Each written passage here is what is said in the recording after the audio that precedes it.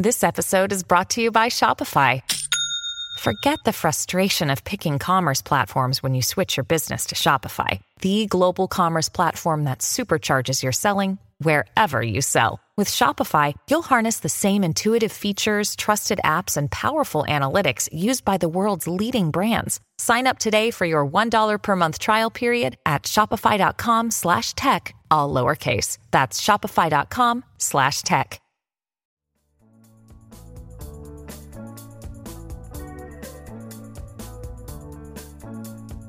I'm JinJa Birkenbeuel. And I'm Esther Ikoro, and we're the hosts of the Honest Field Guide podcast. Entrepreneurship is no joke. The journey is full of anticipation, failure, hope, and disappointment.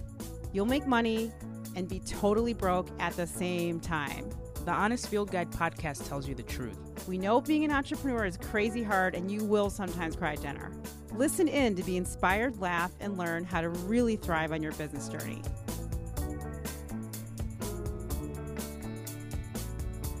On this episode of the Honest Field Guide, stories from the front lines, how to chase your dream. Okay, JinJa. This is a topic that I think is really important because it's important to hear firsthand from people who are doing it and have been doing it for a while, what their stories are, what they've learned, your insights from your experiences. And when did you decide that you're going to quit your day job and do your own thing and build your own business? What was that decision-making process like? I love that question. And this is a question that I get all the time. And I ask it too of mature business owners to ask them, how did you get to this place, right? I was working in corporate America for a really long time. And I got to a point where I looked around and I thought, this is not going to be my future. I don't see myself growing in this environment. I'm not even sure if I'm going to be able to raise a family in this environment. I don't see people that look like me. I'm in boardrooms with people. That sounds very familiar to me right now. I know. I don't see people. I wasn't hearing voices that sounded like mine.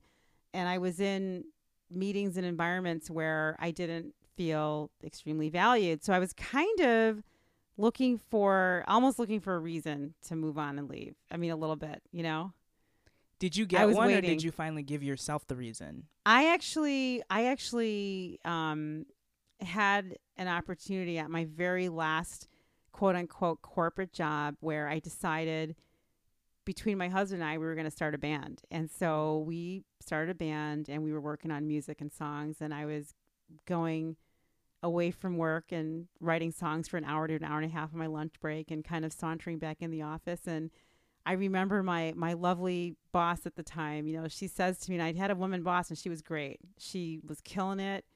She had a family, great business, great clients. And she sat me down and said, JinJa, one of these days you're going to find what you're looking to do, but I don't think this is really what you want to do. And I was like, you're right. I really don't want to do this work anymore. I don't want to be here. You're right. It's not fair to you. It's not fair to you for me to be here because I'm not really giving you everything I got, because I got a lot to give and I'm not really putting it with you. And so I left. And it was interesting because when I got home, I remember telling my husband, so honey, I'm going to open my own company today. And he's like, what? And I said, yeah, today's the day. I'm going to start my own business. And I literally did. I went right from the door and sat down at my computer and I designed my business card. And I probably about an hour came up with the name Birk Design at the time, because my agency name is now Birk Creative. And I had a business card and I printed it out on my printer. And that was kind of it. And I started my own company, and it was really scary at first. I was scared, but not in the way that my husband was scared. My husband was more scared about, oh my gosh, so it's just me now. I'm like, yep, it's just you. It's just you out there working. Yay, just working. But honestly, I felt empowered and I felt strong and I felt capable. That's the other thing. I felt very capable. I had the kind of business that I didn't need to have a lot of capital to start opening the doors. I'm not in manufacturing. I'm not making products. I'm really working on brand strategy with my mind and my ideas. And so that didn't require large office space.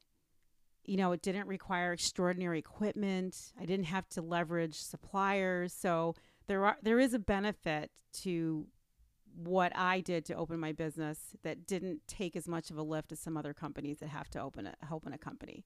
And that's a big deal. Not having capital or not needing capital sometimes can determine whether or not you are ready to go out on your own. But I started out with $1,000 of my own paid in capital in my bank account, and that was it. You know? Wow. That's, I mean, I know that a lot of people listening can probably relate to that. I can definitely relate to that myself, you know, because in order for you to get to a point, it seems, where you're doing something where you are wanting to give it all you got, there is some risk involved, because often putting yourself in a position where you want to give it all you got, if you're an entrepreneurially minded person, means taking a step out of your comfort zone, out of the safety and familiarity of something like a corporate machine, and stepping into your own stuff where the buck does stop at you. So talk to me about like the first month.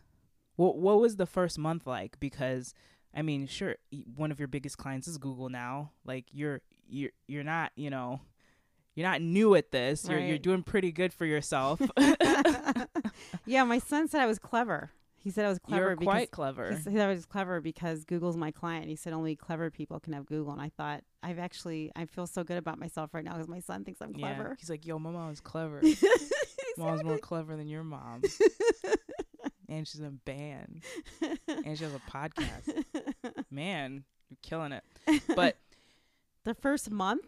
Yeah, what's the first month like? I mean, yeah. Did you walk into a client immediately? What's that first moment where you're like, yay, I'm excited, I'm doing this. I got my business card. I've got the energy.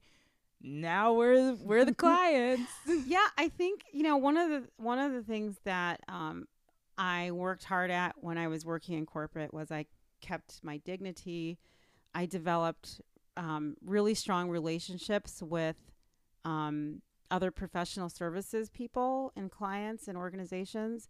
So when my big client did walk in the door, I was ready to service that large client. I wasn't on my own, and I didn't have to find the money to do things. I had people that were able to help me deliver the best service I could to the client I had, which was at the time was actually Anderson, which is now Accenture. Wow. Yeah, so they were my first large client. I did a really exciting project with them, and I had one of my best printers printing the book that I needed after I designed it. I had one of my best writers help me write and edit it. I had one of the best artist representatives in the country help me locate and source one of the best artists that I hired to do the work for the book I produced. And these are all relationships that I cultivated in the corporate sector. So one of the things I tell young people that are trying to decide whether they should go from college to entrepreneur or college to corporate, even though I did my time in corporate, I think that experience helped me develop some skills and chops and relationships that I wouldn't have been able to get on my own as quickly as I did. I learned how to walk the walk and talk the talk in corporate, and it positioned me very strongly to be, you know, a solid, strong business owner when I hit the ground on my own. The first month was exciting for me. It was probably a little more nerve-wracking for my family. They weren't sure exactly what had come over me because, as I was talking earlier to one of my friends, you know, your family expects you to be on a corporate plantation your entire life because that's the world they know. And there's no other world, because the idea that, you know, you would go from job to job when I opened my company was horrifying. You know, nowadays it's very different. I mean, people expect you to have multiple jobs because you can't learn everything you need to learn on one job. And nowadays people don't want you to learn one thing on one job, because when you take one job and you sit there and do the one job forever, you're setting yourself up for not being able to grow into another job or even decide to open your own company one day because you're so laned into one thing. But I never did that. So when I was out my first month, I was fortunate. I had a client, and it was a very good paying client that respected me, in my opinion. It did happen to be a woman that hired me for the work. She had a family before I had. So there was sort of that, a little bit of familiarity with starting out. You know, she had more empathy for what I needed to do. And she remembered me, you know, from when we worked together when I was at Anderson. So that was helpful too. There was already sort of an existing relationship. So I will suggest that it is helpful to have some kind of connection that you can take away from the job you leave to open your own company. But if you decide to start on your own, it's not impossible. It's going to take you a lot longer. It's just going to take you longer to, you know, develop relationships and to build up your business, because you're going to have to build a new network. Especially if you're pivoting careers. Oh my gosh, that's a whole nother conversation. Yeah. I mean, if you're changing careers, that's quite different. I tried. I mean, when I left my corporate job and I started my own company, I also launched a band, and that was a new thing for me. And my husband and I, you know, have since produced 3 records, working on our 4th album. But, you know, we were making all kinds of decisions to try to figure out how to get the band to life. And that was a complete pivot as well. Although the marketing side of my business really helped, you know, bring the band to life.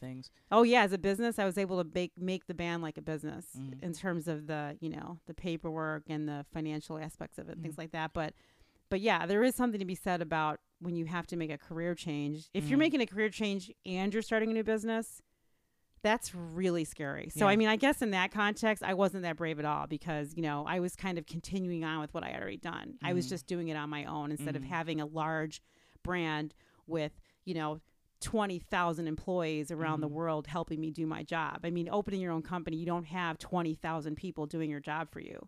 So you're starting to figure out, like, I don't have all these people doing this stuff. I have no machine behind me. It's just me out here. Yeah. That's why entrepreneurship is tough. Yeah, you said 2 things that really jumped out at me. The first thing you said was about the relationships you built and how you were able to use them strategically and you know, gather them around you to make sure that you were able to bring your first opportunity to fruition. And then the second thing you said was about corporate plantations. But let's talk about relationships first, because relationships are really, really important. The power of networking and who you know and who's able to see your talent is really important when it comes to getting the wheels turning. How have you seen the relationship landscape change? Because you're a relationship person. So talk to me a little bit about, you know, the way that you build relationships now versus how you built them then, and how someone who's starting out right now can utilize some of those tactics to build relationships. Well, you know, relationships are important no matter how you're developing or cultivating them, whether they're happening online or in person. When I started my business, there was a lot of handshakes, and I'd make a phone call and I'd get a meeting and I'd close the deal. You know, I get to meet people, and there was less aversion to risk. There was less fear. And I certainly don't feel that when I opened up, you had to have such a long lane to meet the right people. You know, you didn't have to establish your credibility so quickly and so fast. I mean, people had a little bit different level of trust in hiring you. You're saying there's less trust now? I think there's less trust because there's so much confusion that people just don't know what they're buying half the time, or they don't know who you are, or you could be anybody. I just think there's been a change in that space. You think that's because of the internet? I think possibly. I'm not exactly. I don't know. I don't know what the answer is to why, when I started my business, I could make a phone call and get an appointment with a chief executive officer.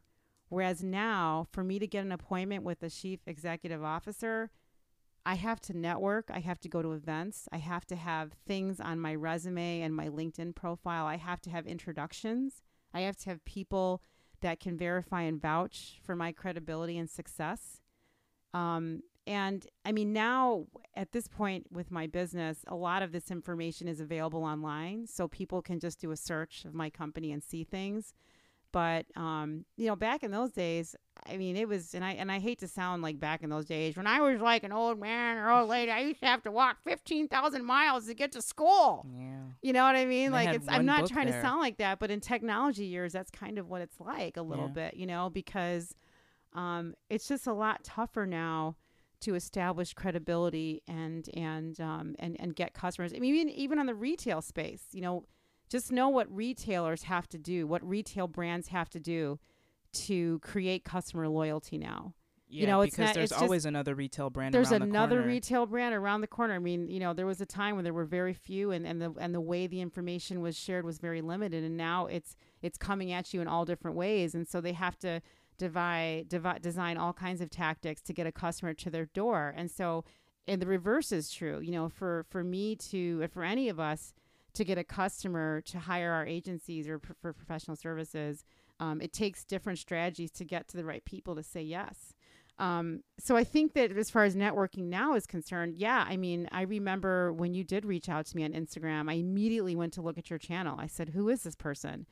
And I looked at your images and I said, wow, they're very clean. They're beautiful. They're dreamy. It's exactly the kind of thing I like. Mm. And I enjoyed looking at the images of nature landscapes in Michigan.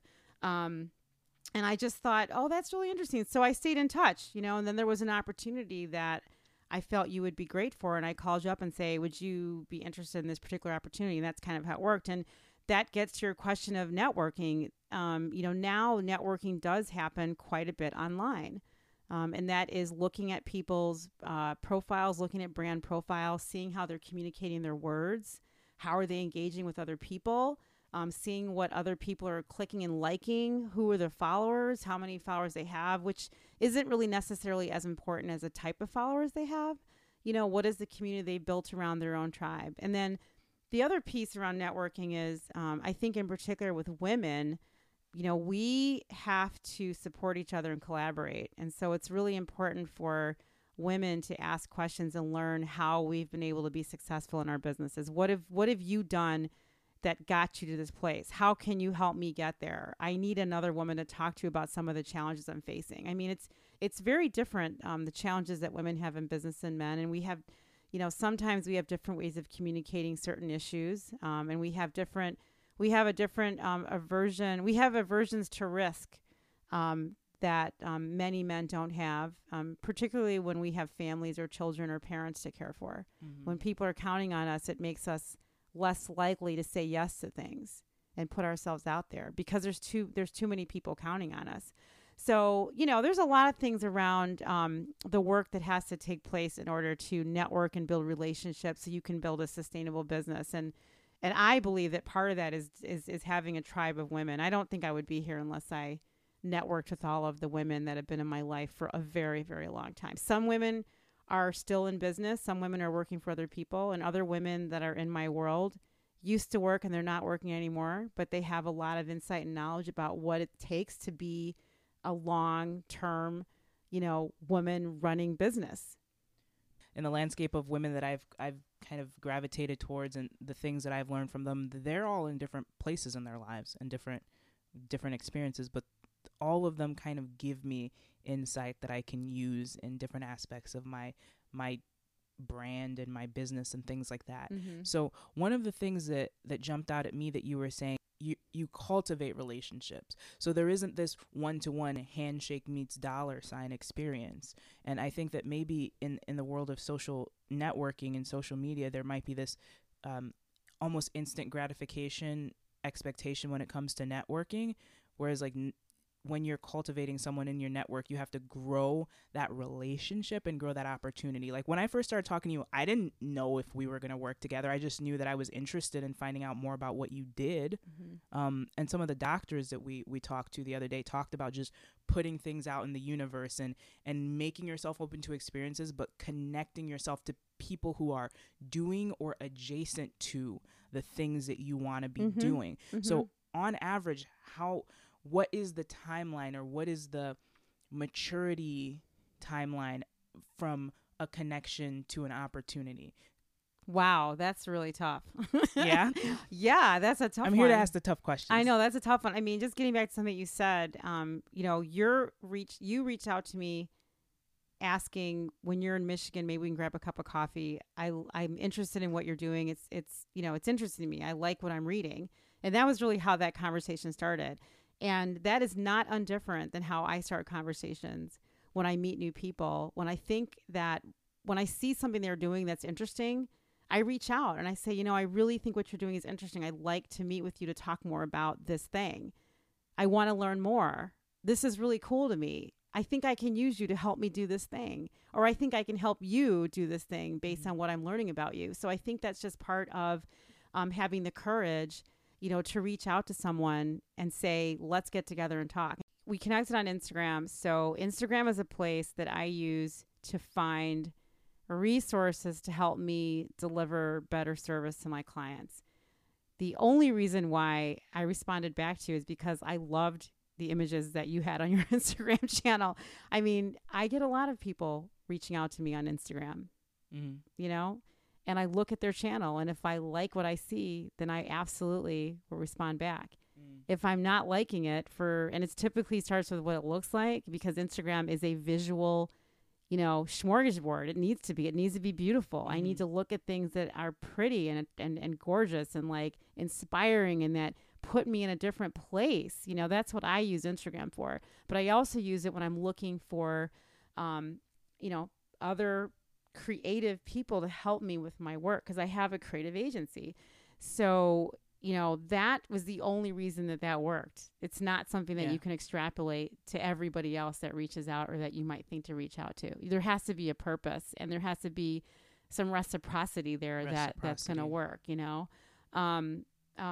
Outside of that sort of experience of, I don't like that, so what in the world could I possibly do with that for that person, or how can I help them? Because I won't be authentic if I say yes and I don't like it, then I'm not really going to be even giving my best to that person and helping them be successful. You know, I mean, people ask me for help. I have to enjoy or like or feel like I can add value to make a difference for them. And I think that clients are the same way. I mean, people, you know, customers that I have, they look at my work and they decide, is that what I want my work to look like? Or is there something that I'm doing that agency's work can fit into? You know, or can Birk Creative create something for me that I need? You know, am I willing to take a chance on Birk Creative if I don't even know exactly what I'm doing with them? I mean, can I take a chance? And based on what I'm seeing here, even if there's a mistake or some kind of a failure somewhere, I'm seeing a history. I'm seeing, you know, I'm seeing things that are going to work for me. And that's sort of what you have to think about when you're meeting new people or trying to meet new people. You know, what do you have to offer, and does whatever you're doing align with what they're doing? And so over time, when I think about how I've been able to transform and scale what I've been doing, and this would be for any entrepreneur that's starting, it really starts with, at least for me, it starts with reading everything, getting to know people, having conversations. Reading everything meaning what? What's everything? Well, everything is reading articles on LinkedIn, reading the newspaper, reading other people's posts that I like on social media channels. You're in tune with the landscape of the thing that you're trying to do. I really am. But I'm also leaving myself open for things that I may not be trying to do just because they look good or I'm curious about it. I feel that way about entrepreneurship and rap music. What? I consume all media related to those two things. Entrepreneurship and rap music? Yeah. Explain to me how that works together, please. Those are two very fast-moving cultures that if you want to be in the know, you have to have context to understand. So there's this huge rap battle between Pusha T and Drake that just happened. Yeah. If you just listen to the songs that came out of those rap battles, you will not understand what they're referencing and who they're talking about. Right. But if you understand the context is that much juicier, and then you hear all of the subsequent commentary and content that everybody else created, commenting and critiquing those songs in context of the known relationships, the known histories, the shortcomings of one person and the controversies and everything. Same thing with entrepreneurship. Like, if I didn't pay attention, I wouldn't know that Facebook F8 and Google I/O happened recently, which means that I wouldn't be up on the latest, developments, which means that I'm behind the curve. So those are two things that I would say every day I religiously consume content about rap and entrepreneurship. I mean, So you kind of have to choose what is your daily practice. I mean, I like that, looking for linkages, because that's exactly what I think as an entrepreneur you have to do. I don't think that you can operate in a vacuum. You shouldn't be keeping on one lane all the time when you're an entrepreneur, because things happen and things change. There are businesses that I've coached where they started off having one idea, and then at the end of the process of They sort pivot. of launching their brand, they're like, wow, Oh no. you know what? I totally discovered, number one, that I hate this thing and I don't ever want to do it again. Right. How did I get this far? And that's fine. I mean, knowing what you don't want to do is just as important as knowing what you want to do. Yep. But there's also times where, I've worked with small businesses and I've started off with them on one hand, and I've sort of let them know, the way we're starting today, you might find later that there's other opportunities that you haven't even uncovered. So don't be so laned and stuck in this one thing that you're saying you're going to do, and these are the people that want it, and this is how it's going to work to get there, because that's possible.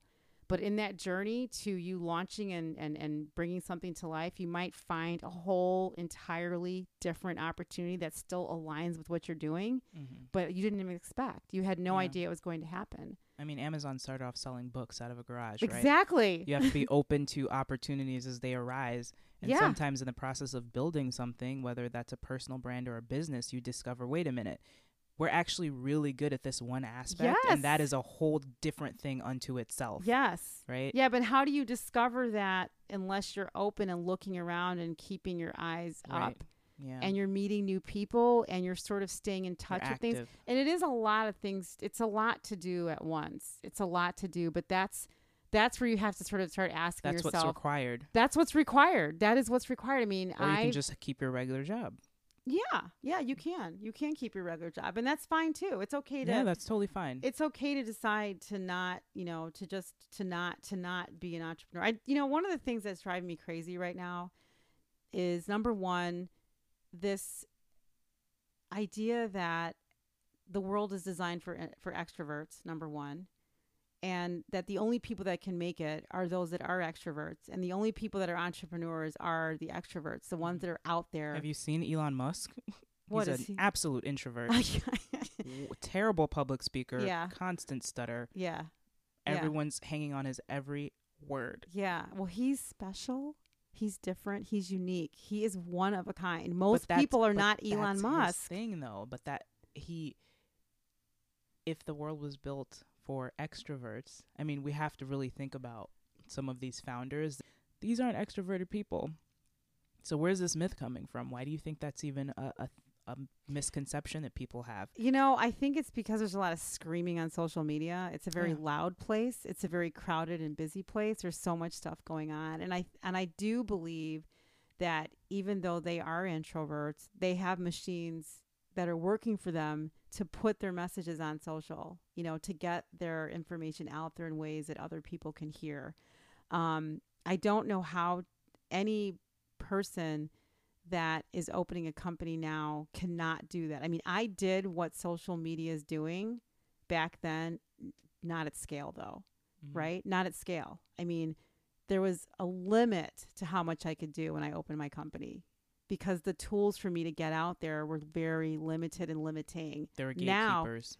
There were gatekeepers, but even the ways I entry. communicate was a telephone call and a piece of paper and a letter. I see. I mean, really, that's what I'm telling you. Yeah. So now, though, there are so many ways to communicate now that you can build a business a lot faster. Really now. Yeah. However, the same rules apply to how you have to communicate and meet people and engage and get to know what they're doing. You still have to do the work. You still have to read. You still have to be curious. You still have to be out there looking for things. Yeah. You have to ask questions. Yeah. And you have to read a lot. You've got to read about innovations and change and new things that are taking place in order for your business to scale and to grow and even to establish. How are you going to establish unless you are part of a trust fund family and you have endless amounts of money that you can kind of blow through and not have to worry about the consequences of, losing $500,000 on your business. Yeah. And there's people like that. God bless them, that they have that kind of a bench, Yeah. To blow through $500,000. Yeah. Yeah. I mean, that's great. But it just takes those a lot. people also often don't take being knocked down very well. Whereas well, I won't judge. I'm not going to judge. I'm just saying one of the things that I've seen just watching a lot of women and men who are building their business from the ground up, like bootstrapping in their own right, is that they create a tougher skin and they know how to handle turbulence in a way that comes with practice on a daily basis. So when a roadblock does come up, it's not the first time, you know. And I love that you brought up the word practice. I mean, you asked me what it was like my first month out the gate with my own company. And that first month was every single day relentlessly on a quest for new clients and on a quest to ensure that the one client I did have loved you. Yes, absolutely. I mean, it took a lot of practice and a lot of discipline, a lot of late nights. I didn't sleep much and I was very focused. And people around me were concerned about money. It was just money. It wasn't a concern about, are you happy or not? It was more like, how are you going to pay your mortgage note? Yeah. It was, how are you going to buy the food? What's going to happen if you're not employed for very long? And I was like, you don't understand. I'm never going to be employed again. I have my own company now. Like, this is for real. This is for the real. only option. I burn the ships at the shore. Yeah. Do you understand that I'm not ever going back to work for anybody ever again? Ever. That is a great segue to the other thing that I wanted to talk about, which is corporate plantations, because one thing that people who are entrepreneurially minded, people want to start their own business. That's okay. I'm not going to say that word again. People who are... Let's just say it. Corporate plantation. Corporate plantation. Corporate plantation. One thing... Can we define the corporate plantation, please, for people that don't know what we're talking about? So, what is a corporate plantation in your words, Esther? A corporate plantation is a place that is very safe and familiar. It uses you for a specific purpose, but there is a definite ceiling. You are always going to be an employee. You're never going to own it. And there's a limit to what you can do within that system. So yes, you can rise through the ranks from the field to the house. Are we really going there? Hey, if we're using the word plantation, we might as well continue the metaphor. Let's just go. You can rise through the ranks. Come on, y'all, let's go.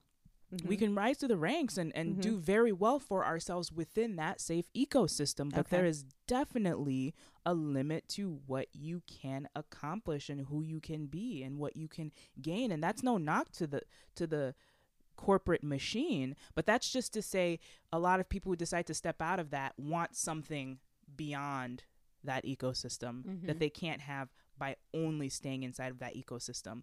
Now, that ecosystem is safe, and most of our parents were raised in that ecosystem, which means most of our parents, most of our loved ones, most of our friends, most of our families will look at someone leaving a good job to go and start something from scratch on their own.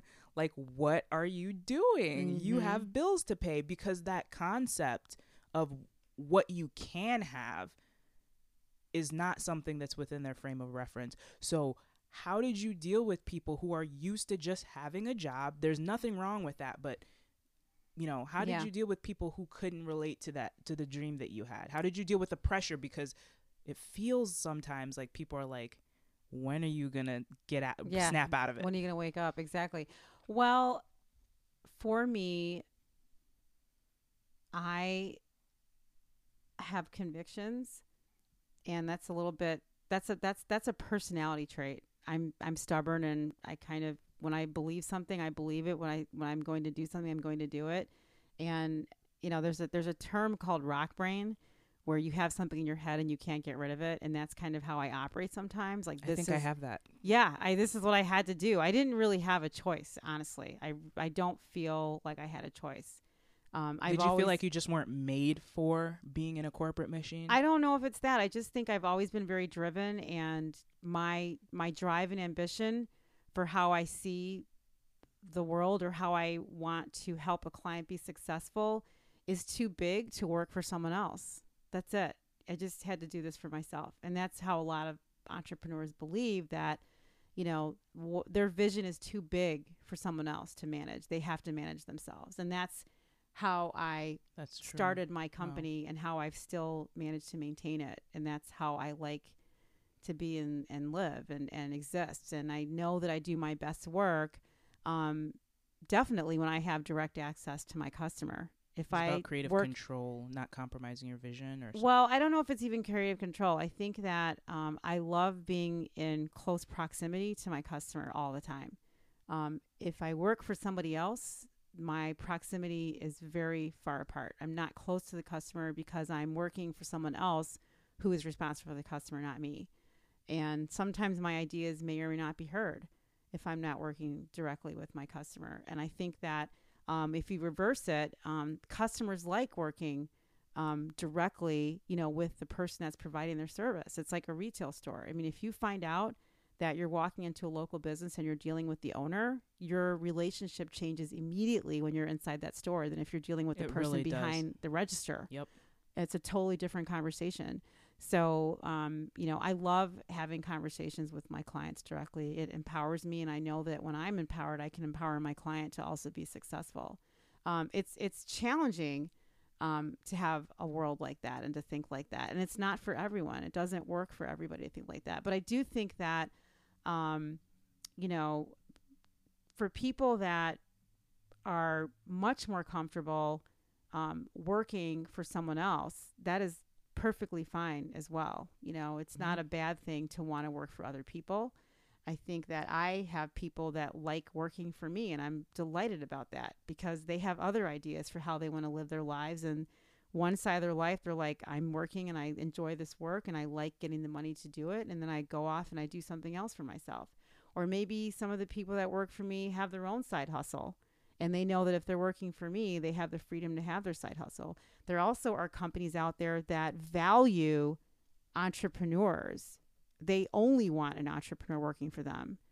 They don't want people that want to be worker bees. Not that there's anything wrong with being a worker bee, but they want people.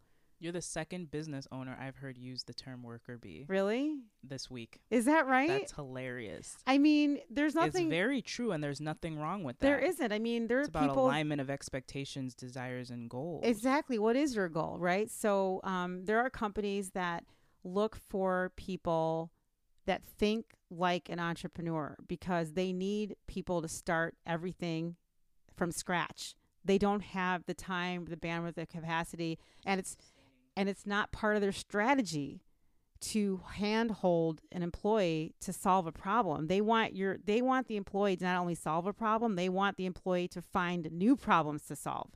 And that takes a different kind of a worker. But there are companies that aren't like that. I mean, there's other companies that need the machine. They need the machine to be running all the time. And you know what? I worked for that company for a long time and I helped the machine keep going. But I realized at some point, you know what? I really want to run my own machine. And that's totally fine too. So it really depends on what your goals are. I mean, if you're prepared for the inconsistency and the uncertainty of having your own company, if you're perfectly comfortable with having no money sometimes or being flush with money, just being on a roller coaster for a long time, that's a beautiful thing. If you're ready for that, you should go for it. Yeah, it's hard though. It's hard to do it. But I enjoy it. I think that, it's been a great opportunity. I know that it's a lot different for me now than it was when I started. Now I can actually take on different work. And getting back to something you talked about earlier, because of my openness to learning and thinking about things differently, I've opened up lines of business that I never thought I would be doing because I've been aware and trying to stay awake for changes that are happening in my industry. So because of that, I've been able to scale in places that you can't in the rest past, on your laurels. I don't want to. One of my old clients said to me, JinJa, you either shrink or you grow. You cannot do anything in between. If you're not growing, you're shrinking, and you will eventually go out of business. And I will never forget that because there was a time when I was saying no to things, but now I pretty much say yes to almost everything and figure out later, okay, let me see how to build this. Gotcha. Yeah. Last two questions. The first is, how have you gotten through maybe your most challenging times? I know you're a kind of like a strong-headed person, but everybody has doubt. How do you deal with that? How do you deal with doubt? Keep going? Do you ever have imposter syndrome? I cry. You cry?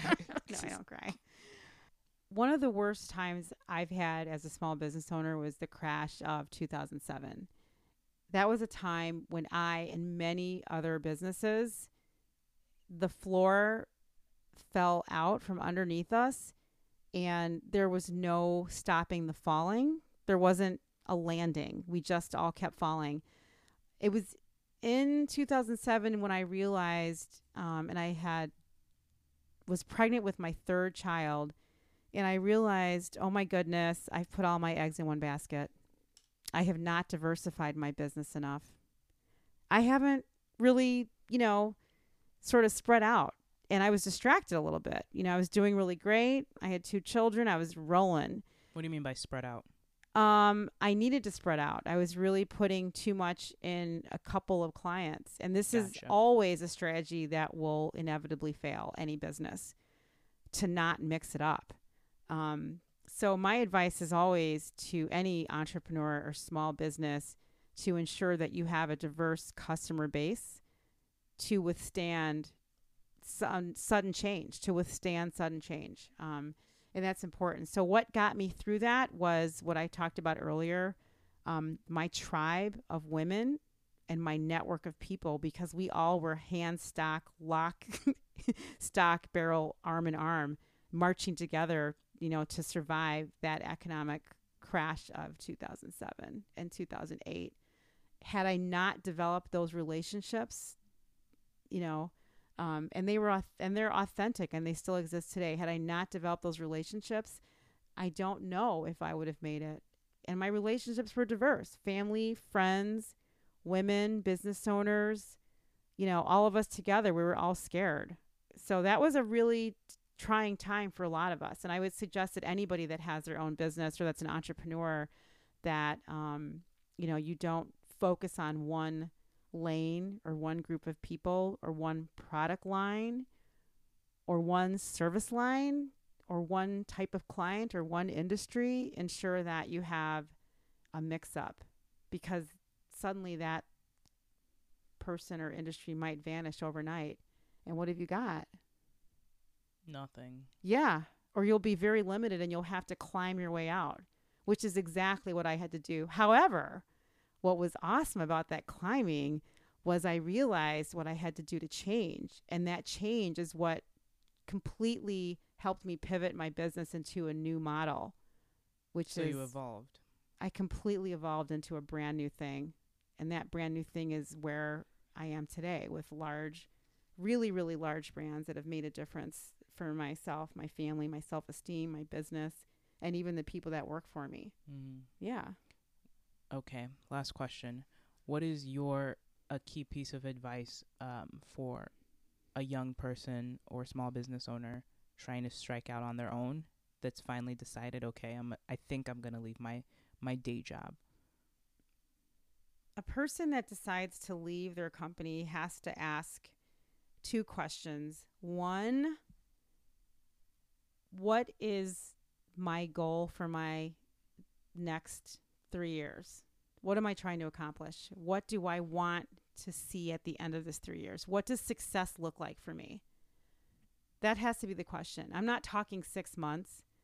I'm not talking 12 months. I want to have a 3-year answer. What does success look like? And does that success have anything to do with money? Or does it have to do with quality of life? And then what does that quality of life need to be like for you to say yes? And the second thing I want to ask is, which is different than when I opened my business 20 years ago, do I need health insurance? Literally, do I need health insurance? Do you have health insurance? Yes or no? I have health insurance. Okay, so the question is, how much? Not through my company, though. Okay, how much health insurance do you need? How much is it going to cost? Yeah. And what happens if the worst happens to my health? Will I be able to pay for that, or will I go bankrupt? You need to ask yourself those 2 questions. Those are the only 2 questions you need to ask. And if both of those answers are okay with you, whatever happens, then take a chance and jump, really.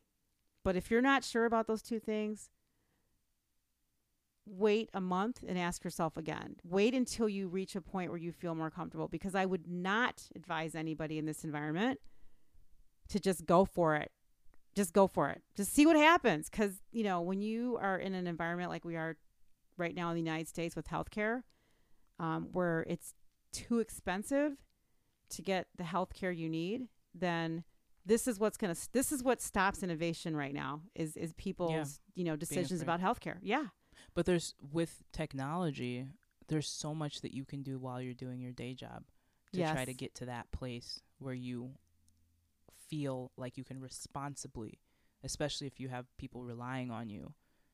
Yeah. I mean, you can have a 9 to 5, but what about your 5 to 9 or your 5 to 7 or your 5 to 2? I was just going to say, if you're willing you're to not writing sleep, letters or sending telegraphs. You have the internet, the world at your the world's at your fingertips right here.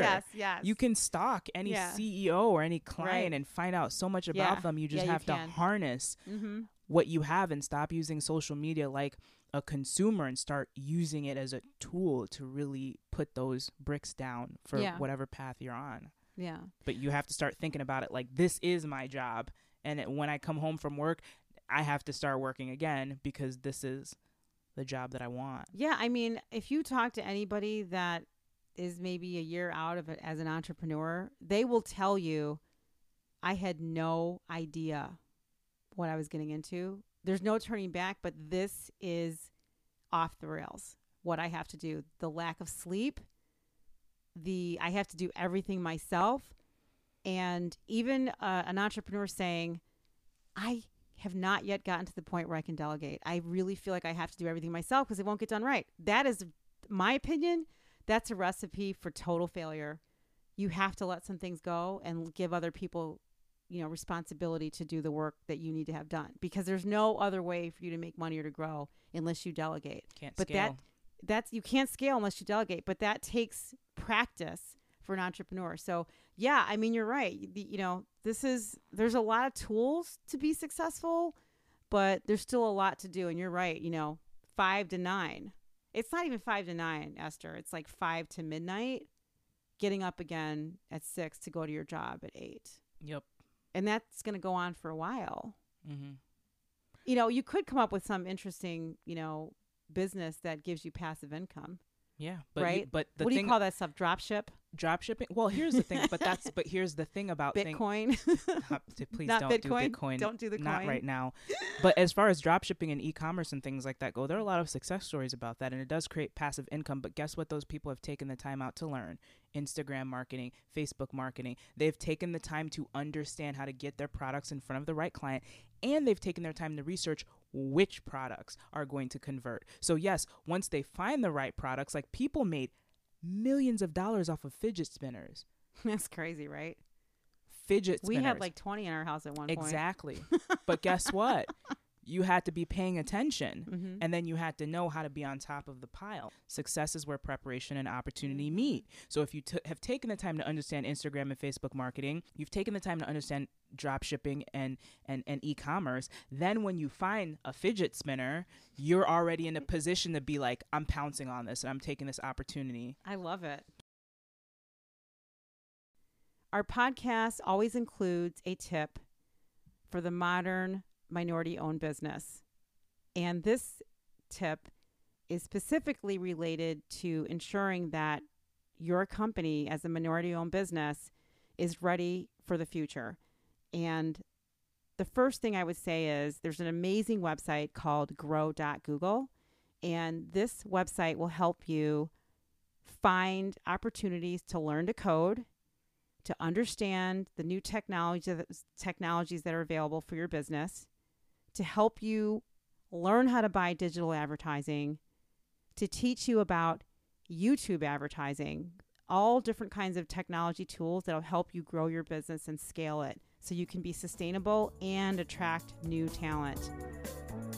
The Honest Field Guide podcast is produced by Birk Creative, written and created by JinJa Birkenbeuel and Esther Coro. The podcast is recorded in the innovation and technology capital of the Midwest, Chicago, at Stomping Ground Studios in Ukrainian Village. Original music is written by and provided courtesy of Utah Carol. Follow Honest Field Guide on Instagram and Twitter.